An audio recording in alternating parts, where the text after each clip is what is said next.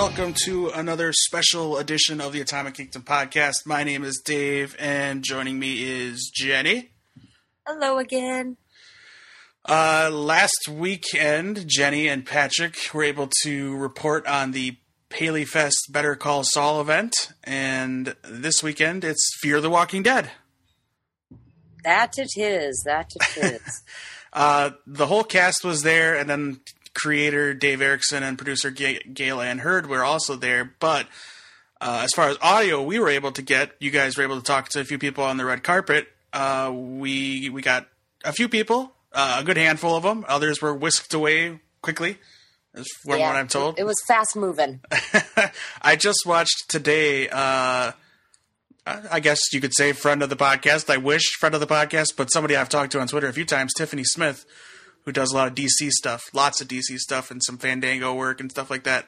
She did a red carpet hosting for the Batman v Superman New York premiere. And they did this cool thing where they live streamed with 3 YouTubers, I guess. I think they're all YouTubers who got the chance to be on Skype and ask questions to people as they pulled them up to the podium or the little stage they had. And so she was kind of moderating all of that while meeting Ben Affleck and Henry Cavill and I think it's Gal Gadot is how they say her name. I didn't know that. I thought it was Gal Gadot. Names are a struggle because even though you look at it and it's spelled exactly as you would say it normally, somebody might pronounce it differently. I'm always being hit with, no, you pronounce it this way. There's a podcast I listen to where they read stories. Like, they kind of read articles and stuff about supernatural things. And this person who reads them gets the names wrong all the time. I'm screaming in the radio. I'm like, just skip the name. Nobody cares. Like, when it's a celebrity and you're reporting something like that, then, you want to get it right. But if it's just some random person in a story, just skip it. Yeah. But anyway, what I was saying, that looked chaotic. Oh, and also at the tail end of the line was Will Smith. He was there, too. So Suicide Squad was in the house for the Batman v Superman thing. Anyway, but it was chaotic. It looked like it was just extreme chaotic, and it sounds like the Fear the Walking Dead panel was just as, not equally, but still massively. Yeah, there was, more so than the Better Call Saul, there was a lot more presence on the red carpet, and we were crammed in there between video equipment, stands, and one guy on a ladder. It was crazy. I was jumping around, got a couple photos of like Variety and Perez Hilton interviewing. Like, it was very fast paced, but it was good. I mean, they still organized it really well. Unfortunately, we didn't get the opportunity to talk with like Kim Dickens or Cliff Curtis, but who we did get to talk to, they spent a good amount of time with us and were very, very well thought out answers. They didn't disregard or anything. It was a good cast. It was a good opportunity. I mean, you got to talk to Bob Odenkirk last week. That is kind of a bucket list type thing. That's pretty huge. And Michael McKean. So it's like, whatever. That's all good. Everything after that is gravy. Totally. So, all right. So you and Patrick did all the photographing, the photographing. It was what I almost said. And sure. and the question asking or interviewing, as most people might say. So you're going to hear Patrick's voice again, and we want to say thank you again for his hard work in the nerve-wracking business that is show. We make a good team because he's just tall enough, and he's got the charisma where he can, no matter who's in front of him, he can get in front of them and go, "Hey, let me ask you a quick question." And then I'm short and run around like a maniac, so I'm ducking under people's arms and I'm putting cameras up in between people and diving under things. So I've become quite the paparazzi camera girl. It's a good team. You got a good selfie with Cliff Curtis, I saw. I know. I've decided that that's my new thing. I have to do a selfie no matter where I'm at to get somebody fun in the background. The corner shot selfie? Well, it's the funniest thing, too, because that one I, ran to, this one opening that just happened to open. I was like, quick! Snap! And then ran back. I'm like, all right, professional camera up, go. If I had been at C2E2, I would have definitely done that to Melissa Benoist's Supergirl or something. I would have tried to have done that. We tried to do that last year with Jason Momoa, but he was moving too fast. Oh, you got the one of him shopping for hats. That's where we tried to get the selfie, like, with him. Like, oh, yeah, it was just a photo. I guarantee he would have taken a photo with Liz, but she was extremely too nervous to ask at his autograph table. There is an etiquette, like, you know, when you're able and when you're not, like, especially at cons. Cons are, I mean, red carpet, a lot of, like, especially, like, the smaller media groups, it's very common for whoever the broadcaster is to go, can I get a photo with you? You know, so you'll see a lot of ones of her, you know, her or him crossing the thing and snapping a photo and then going back and thank you for your time. Why don't you guys need to do that? It's a little different. You guys need to do that. Yeah, but we're usually so into getting the good answers. Yeah. And we're at the, you know, we're moving our way up. When we started this at Outlander, we were the second to last one in the line. We're like sixth to last now. So we've moved up in the world. So next year we're going to be at the front. As we move up, we'll have a little more time, but we're usually at the tail end of grab as much as you can because that next person is trying to get their question. Yeah. And like with Better Call Saul, if we can pick up on somebody else's answer for somebody else's question, we'll take it. Yeah. Well, even on this one, usually we're surrounded by some pretty cool other media outlets.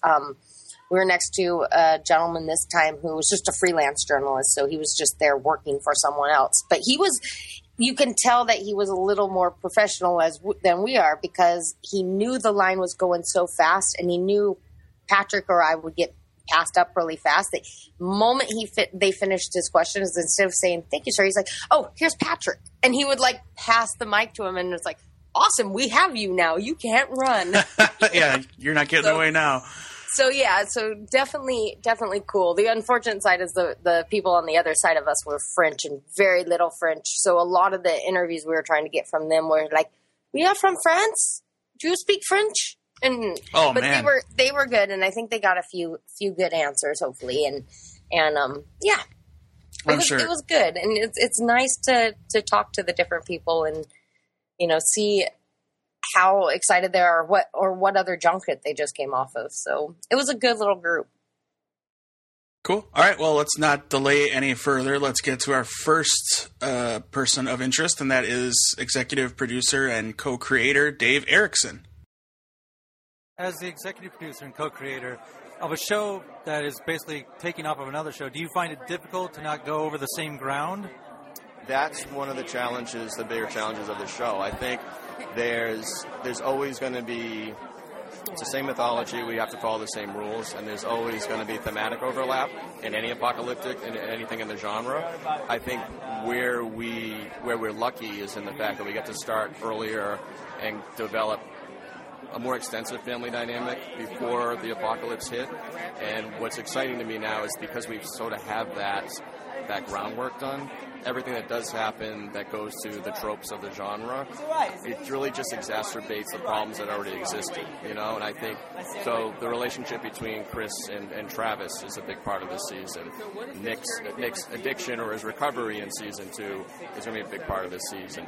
Travis having finally done the thing that both Madison and Liza said were he to do it, it would break him. We're going to find out if Travis is broken or not. I mean, there's all, and what I love is that it all stems from that strangely dysfunctional family. So yeah, the short answer is yes. So we don't want to be, we want to continue to distinguish ourselves tonally and in our stories, but there's always going to be some overlap. Since they're now going towards the boat, are we going to see more of the military involvement? And there were whispers almost that the military might know a lot more than they're letting on. Are we going to explore that more, do you think?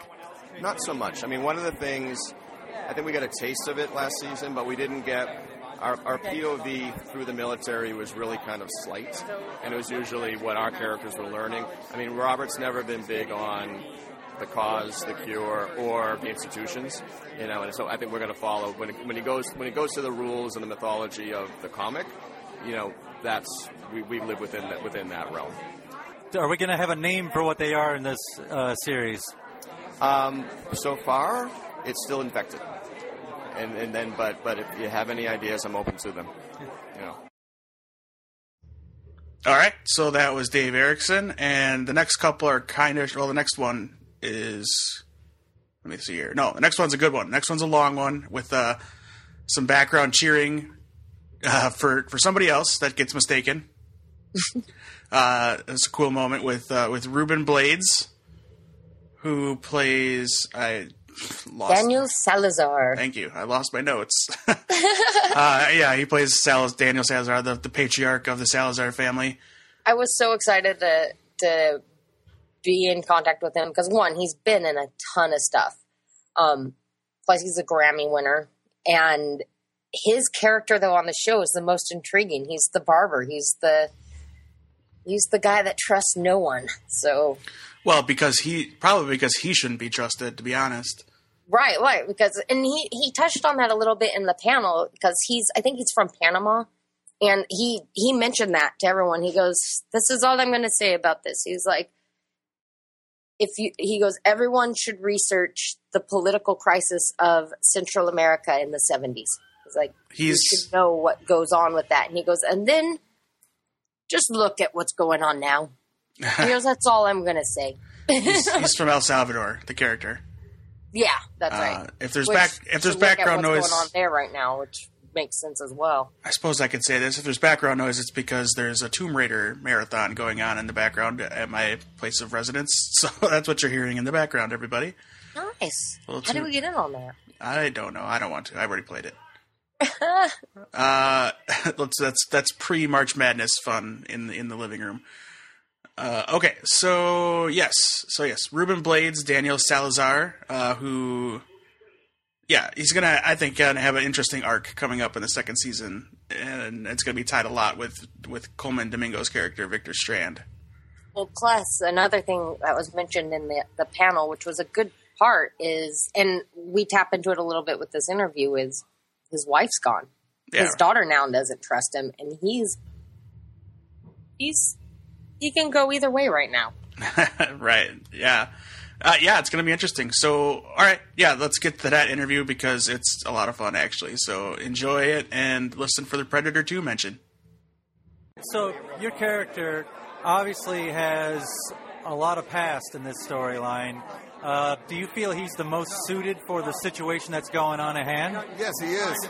Daniel Salazar has already seen the collapse of dreams of order, of humanity in his hometown ever since he was a kid. So he's grown without the type of expectations and dreams that people in the United States have grown accustomed to. And so he is not just cynical, which he might be considered, but also more experienced in dealing with these type of collapses. And so the rest of the people are like, they still don't understand what's going on. But in the second season, everybody begins to understand it much better. How do you feel his relationship with his daughter will be strained after she's discovered that he might have a dark past and what happened with the soldier that she was involved with? Ophelia, my daughter in the show, Daniel Salazar's daughter, begins to understand that the issue of violence and the issue of inhumanity is not something that is only attached to her father. It's just something that happens. And because it's happening around her, she's beginning to understand that there is a cruelty that at times is necessary to exercise in order to survive. So without having necessarily forgiving her father, she understands him, which is, I think, the best hope that Salazar may have, that she understands him. So the second season is very complex. There's just a lot of stuff happening, character-wise, not just with Salazar, with everybody.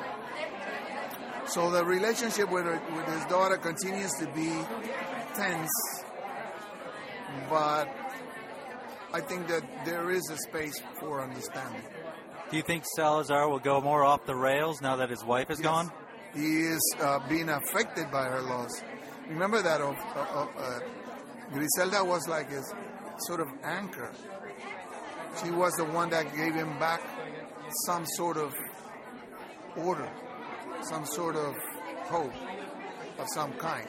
Camus, the writer, French writer, used to say that the absurd, you can give sense to the absurd if you understand and accept the consequences, its consequences, and make them a part of your growth and reason to exist. So he was hopeful, he was positive in that. And for Salazar, Griselda was that reason. Once that reason is taken away, he begins to feel it. One last quick question. That's Frank. Oh, I thought that was for you. I mean, you were great in, what was it, Predator 2. Thank you very much. One last quick question. Do you think Salazar will be the best one to get the group equipped for handling the future in this situation, since he has a military background? Yeah, but I think Salazar, again, when you see how the second season starts to develop, you're going to find that people are becoming more and more adept at taking care of themselves. It's not like the first season anymore. And so you're going to have new profiles coming up and understandings and new characters as well. It's really interesting what's happened in the first 7 episodes. I mean, it's really interesting. Oh, I also wanted to ask you, do you think Salazar trusts Victor? Not at all. Not at all. I don't think anybody should trust him. All right, thank you very much. Have a good day. All right, that was the star of Predator 2, Ruben Blades. Next is Lorenzo James Henry, and he plays Christopher Manawa. That's Cliff Curtis's character's son. He's the annoying one on the show, in my opinion. He's kind of a brat. Oh, I'm so more of Alicia's the brat, but that's just my opinion. It's just my opinion. Chris got on my nerves quite a bit. I liked him. I mean, the actor's great. The character got on my nerves. I liked the character. He was just like, screw you, Mom and Dad. You guys fight as you want. I'm going to go out and, start YouTube videos. Yeah, but I liked him.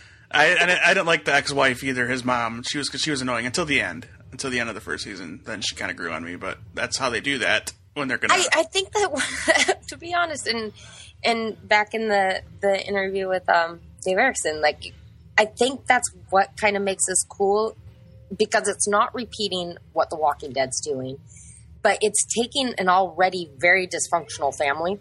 You've got the wife, the ex-wife, the new girlfriend, the dad with the son who's split between the two families. The new girlfriend has the 2 kids. It's not a functional situation by any means.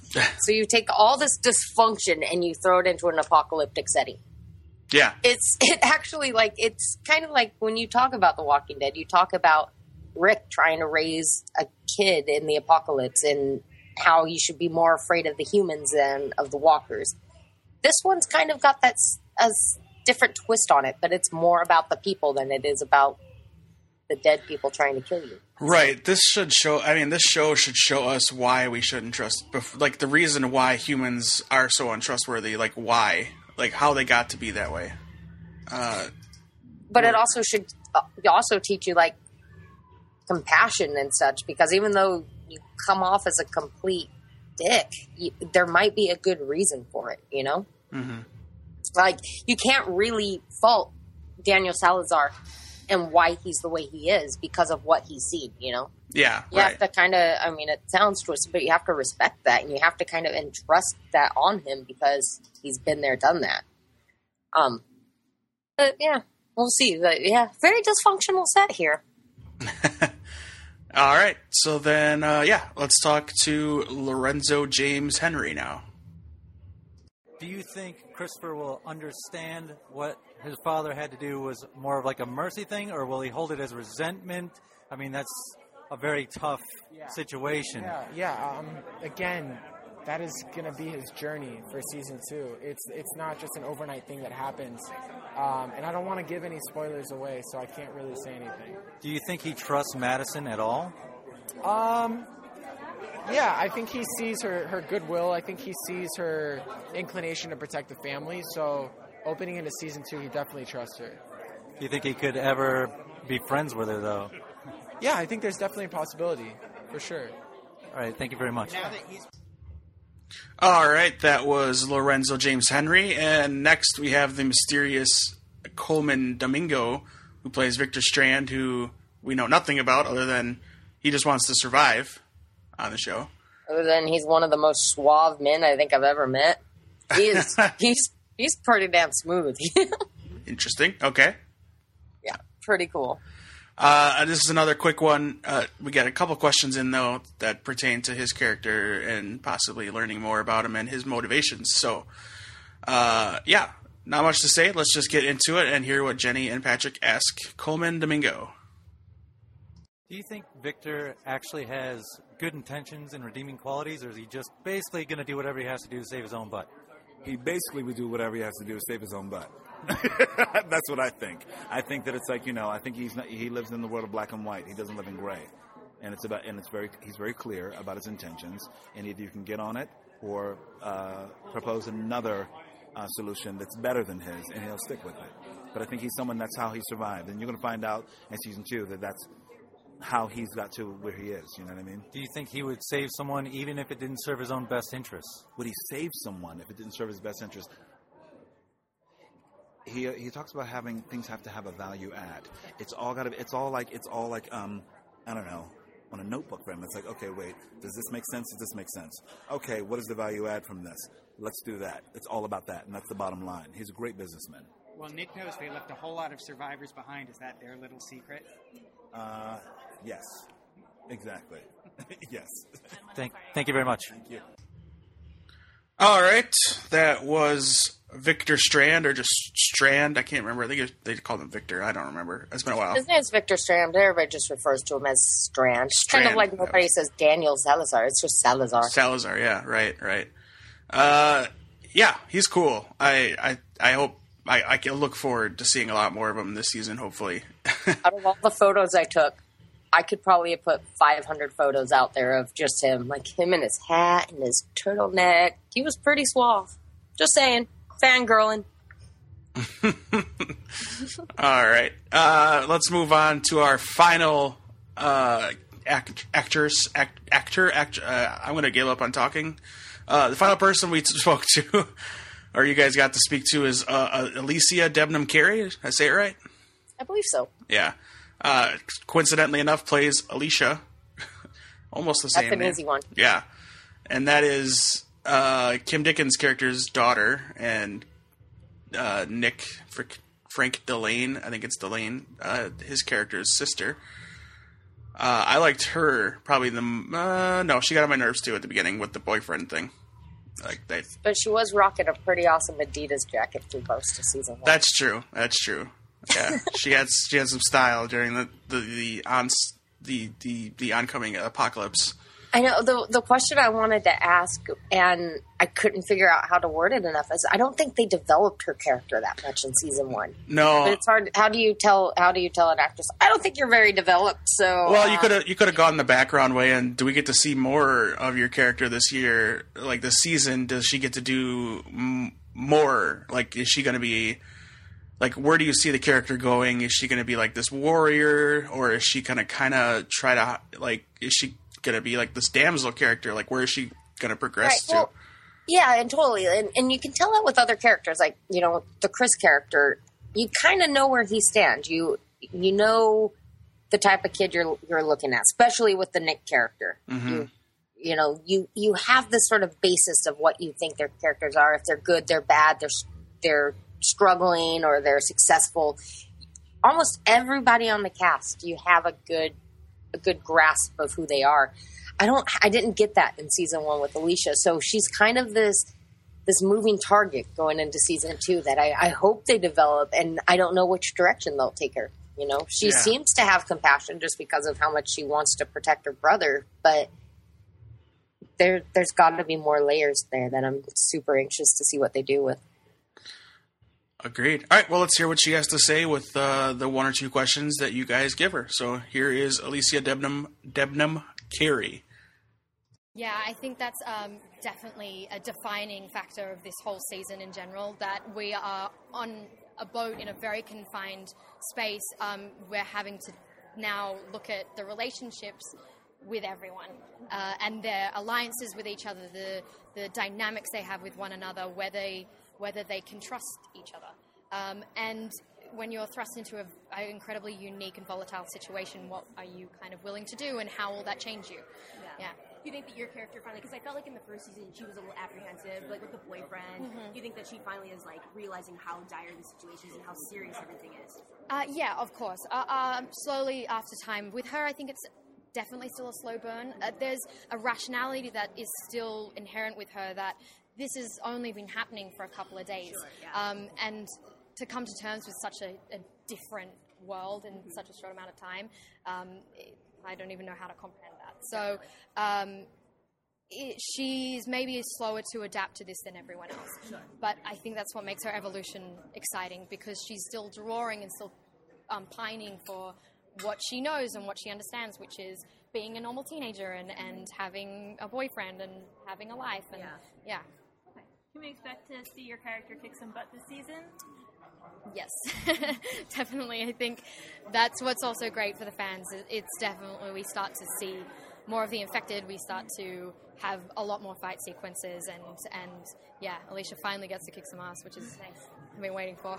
Quick question. Do you think she feels responsible for Nick with his problems, and is there a breaking point for that? There's definitely a lot of push and pull in that relationship in the second season.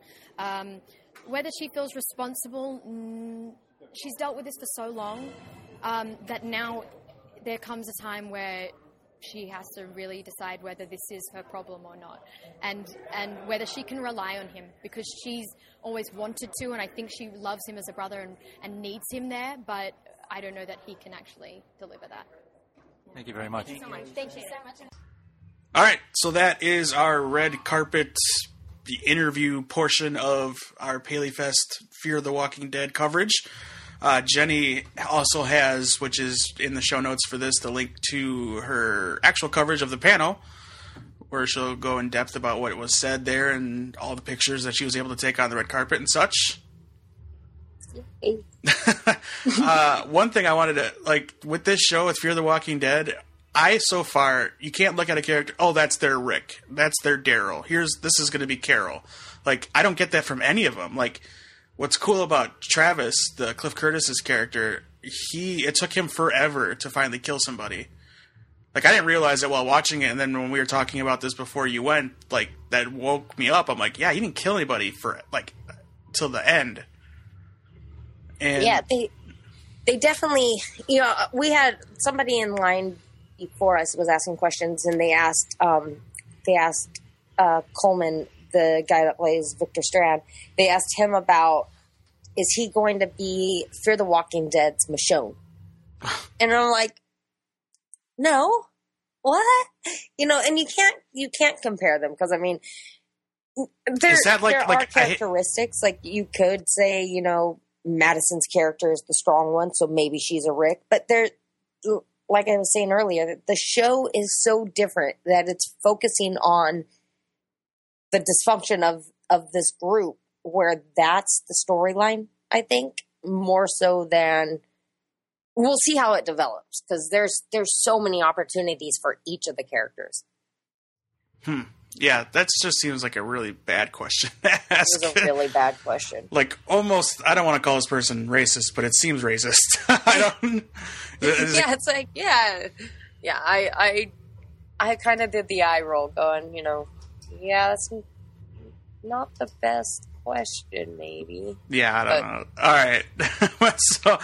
right. So that's our coverage of PaleyFest this year. We, of course, will attempt to be back there again next year, and they do stuff all throughout the year. So hopefully we can get to a few more of their things. And look this weekend, or at the end of next weekend, I should say, for Jenny's coverage of WonderCon. Yep, that's coming up fast. So we'll have some cool stuff from that as well, and all kinds of stuff. Our next podcast episode will be our 100th episode review, and then actually we're gonna do some Batman v Superman reaction after that. So you'll find out what we think of the movie, even though my review you'll just find out that Superman rules. I'll go bipartisan and say it Wonder Woman. Amen. I'll keep it civil tonight because I'm seeing it tomorrow. But nice. Yes, our review of that will be up. The review of 10 Cloverfield Lane will be up by then, so you can head over to atomicgeekdom.com to find all of that cool stuff, and Jenny's very impassioned review of the last 2 episodes of Black Sails. Oh my gosh. All right. Yes. Take it easy. And we're going to start doing some movie reviews on our Geek Out episodes. So if you have a movie that you think we should watch and review, something obscure, maybe lesser known, let us know at Atomic Geekdom, or Jenny, you are at Robbie Arts. Let us know what we should watch, and we'll talk about it on a Geek Out, and we'll make an attempt to have the creator or an actor or something get on the show with us to talk about it as well. So make any kind of suggestion. Like, let's be reasonable here. Let's not suggest Batman v Superman, because we're not getting Ben Affleck anytime soon. So let's be reasonable. But something lesser known, like we did Wormwood. That was a lot of fun, and we had the star of that movie on our show, Bianca Brady. So she's doing some cool stuff right now too. So hopefully we'll get her back soon. Yeah, absolutely. And so I think that's all. Yeah, hit us up at Atomic Geekdom, info at atomicgeekdom.com, and follow us on Facebook, Twitter, Instagram, that kind of good stuff. Like and subscribe on iTunes. Review us. Would be fun. Cool. You don't have to, but it would be nice. And that's it. Jenny, you, of course, get the last word. Chocolate.